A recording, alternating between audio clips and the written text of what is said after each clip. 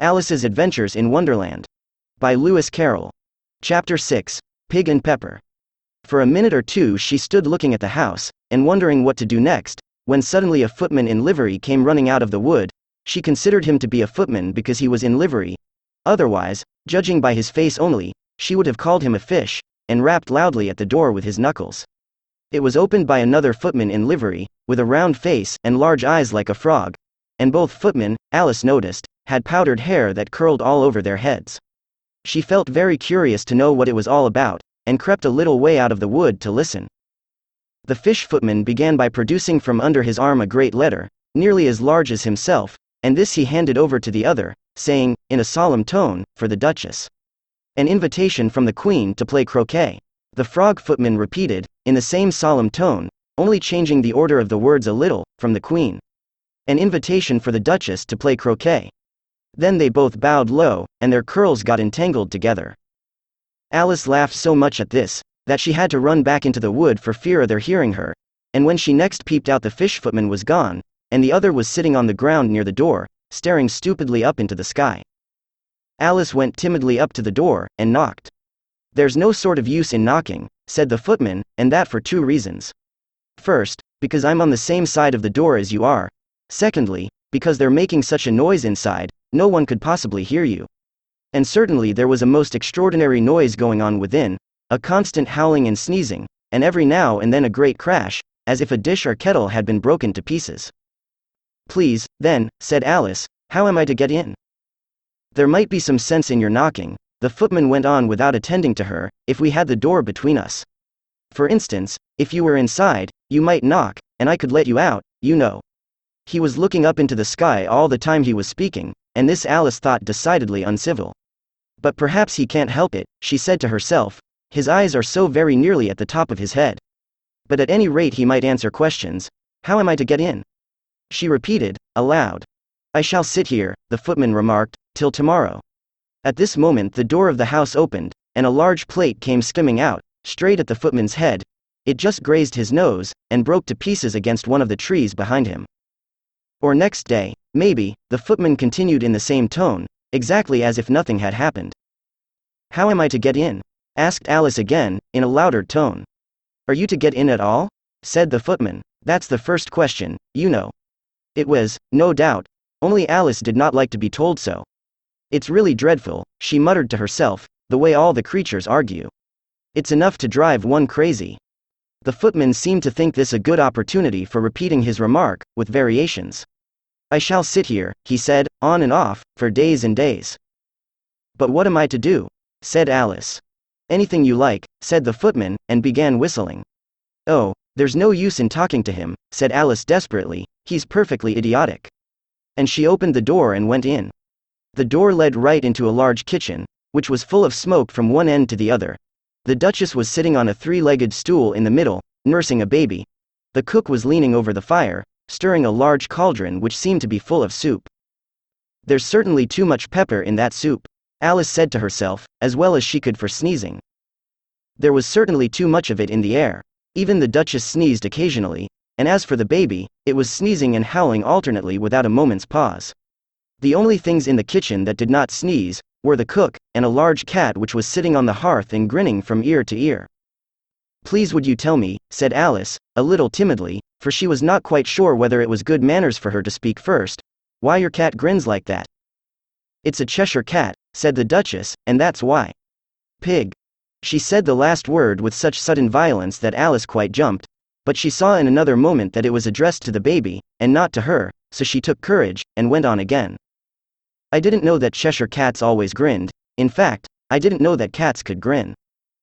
"They all can," said the Duchess, "and most of 'em do." "I don't know of any that do," Alice said very politely, feeling quite pleased to have got into a conversation.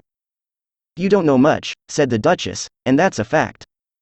Alice did not at all like the tone of this remark, and thought it would be as well to introduce some other subject of conversation.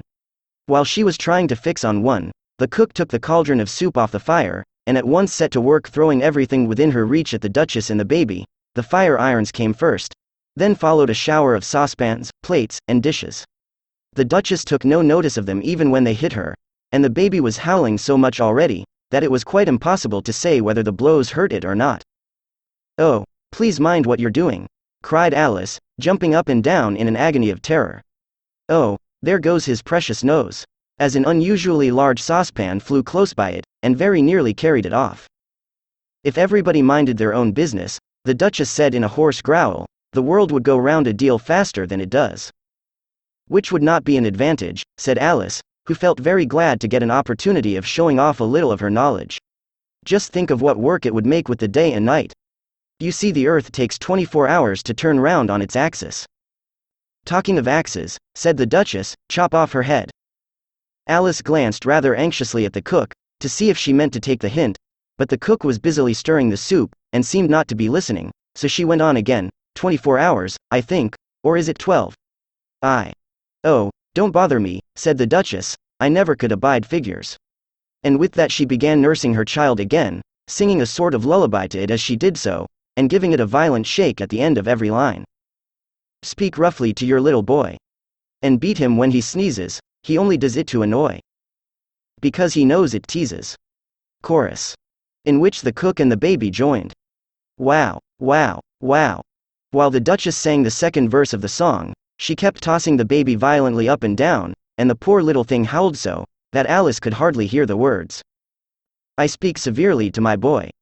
I beat him when he sneezes, for he can thoroughly enjoy the pepper when he pleases." Chorus. Wow, wow, wow. "Here, you may nurse it a bit, if you like," the Duchess said to Alice, flinging the baby at her as she spoke. "I must go and get ready to play croquet with the Queen," and she hurried out of the room. The cook threw a frying pan after her as she went out, but it just missed her. Alice caught the baby with some difficulty, as it was a queer-shaped little creature, and held out its arms and legs in all directions, just like a starfish, thought Alice. The poor little thing was snorting like a steam engine when she caught it, and kept doubling itself up and straightening itself out again, so that altogether, for the first minute or two, it was as much as she could do to hold it. As soon as she had made out the proper way of nursing it, which was to twist it up into a sort of knot, and then keep tight hold of its right ear and left foot, so as to prevent its undoing itself, she carried it out into the open air. "If I don't take this child away with me," thought Alice, "they're sure to kill it in a day or two. Wouldn't it be murder to leave it behind?" She said the last words out loud, and the little thing grunted in reply. It had left off sneezing by this time. "Don't grunt," said Alice. "That's not at all a proper way of expressing yourself."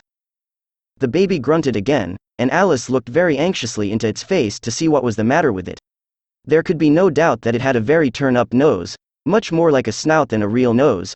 Also its eyes were getting extremely small for a baby. Altogether Alice did not like the look of the thing at all. But perhaps it was only sobbing, she thought, and looked into its eyes again, to see if there were any tears. No, there were no tears. "If you're going to turn into a pig, my dear," said Alice, seriously, "I'll have nothing more to do with you.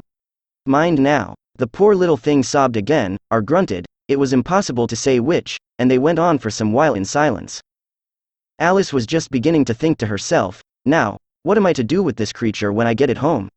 when it grunted again, so violently, that she looked down into its face in some alarm. This time there could be no mistake about it. It was neither more nor less than a pig, and she felt that it would be quite absurd for her to carry it further. So she set the little creature down, and felt quite relieved to see it trot away quietly into the wood. If it had grown up, she said to herself, it would have made a dreadfully ugly child, but it makes rather a handsome pig, I think. And she began thinking over other children she knew, who might do very well as pigs, and was just saying to herself, if one only knew the right way to change them, when she was a little startled by seeing the Cheshire Cat sitting on a bough of a tree a few yards off. The cat only grinned when it saw Alice. It looked good-natured, she thought. Still it had very long claws and a great many teeth, so she felt that it ought to be treated with respect.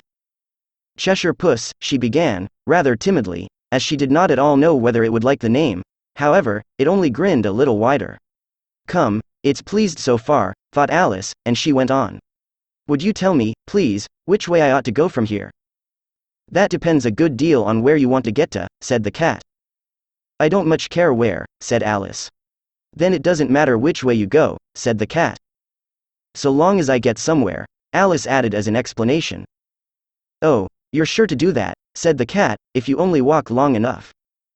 Alice felt that this could not be denied, so she tried another question. What sort of people live about here? In that direction, the cat said, waving its right paw around, lives a hatter, and in that direction, waving the other paw, lives a March hare. Visit either you like. They're both mad. But I don't want to go among mad people, Alice remarked. Oh, you can't help that, said the cat, we're all mad here. I'm mad. You're mad. How do you know I'm mad? Said Alice. You must be, said the cat, or you wouldn't have come here. Alice didn't think that proved it at all. However, she went on, and how do you know that you're mad? To begin with, said the cat, a dog's not mad. You grant that? I suppose so, said Alice. Well, then, the cat went on, you see, a dog growls when it's angry, and wags its tail when it's pleased. Now I growl when I'm pleased, and wag my tail when I'm angry. Therefore I'm mad. I call it purring, not growling, said Alice. Call it what you like, said the cat. Do you play croquet with the Queen today? I should like it very much, said Alice, but I haven't been invited yet. You'll see me there, said the cat, and vanished. Alice was not much surprised at this, she was getting so used to queer things happening. While she was looking at the place where it had been, it suddenly appeared again. By the by, what became of the baby? Said the cat. I'd nearly forgotten to ask. It turned into a pig, Alice quietly said, just as if it had come back in a natural way. I thought it would, said the cat, and vanished again. Alice waited a little, half expecting to see it again, but it did not appear, and after a minute or two she walked on in the direction in which the March hare was said to live. I've seen hatters before, she said to herself. The March hare will be much the most interesting, and perhaps as this is May it won't be raving mad, at least not so mad as it was in March. As she said this, she looked up, and there was the cat again, sitting on a branch of a tree. Did you say pig, or fig? Said the cat. I said pig, replied Alice, and I wish you wouldn't keep appearing and vanishing so suddenly, you make one quite giddy. All right, said the cat, and this time it vanished quite slowly, beginning with the end of the tail, and ending with the grin, which remained some time after the rest of it had gone. Well, I've often seen a cat without a grin, thought Alice, but a grin without a cat. It's the most curious thing I ever saw in my life. She had not gone much farther before she came in sight of the house of the March hare. She thought it must be the right house, because the chimneys were shaped like ears and the roof was thatched with fur. It was so large a house, that she did not like to go nearer till she had nibbled some more of the left-hand bit of mushroom, and raised herself to about 2 feet high. Even then she walked up towards it rather timidly, saying to herself, suppose it should be raving mad after all. I almost wish I'd gone to see the hatter instead.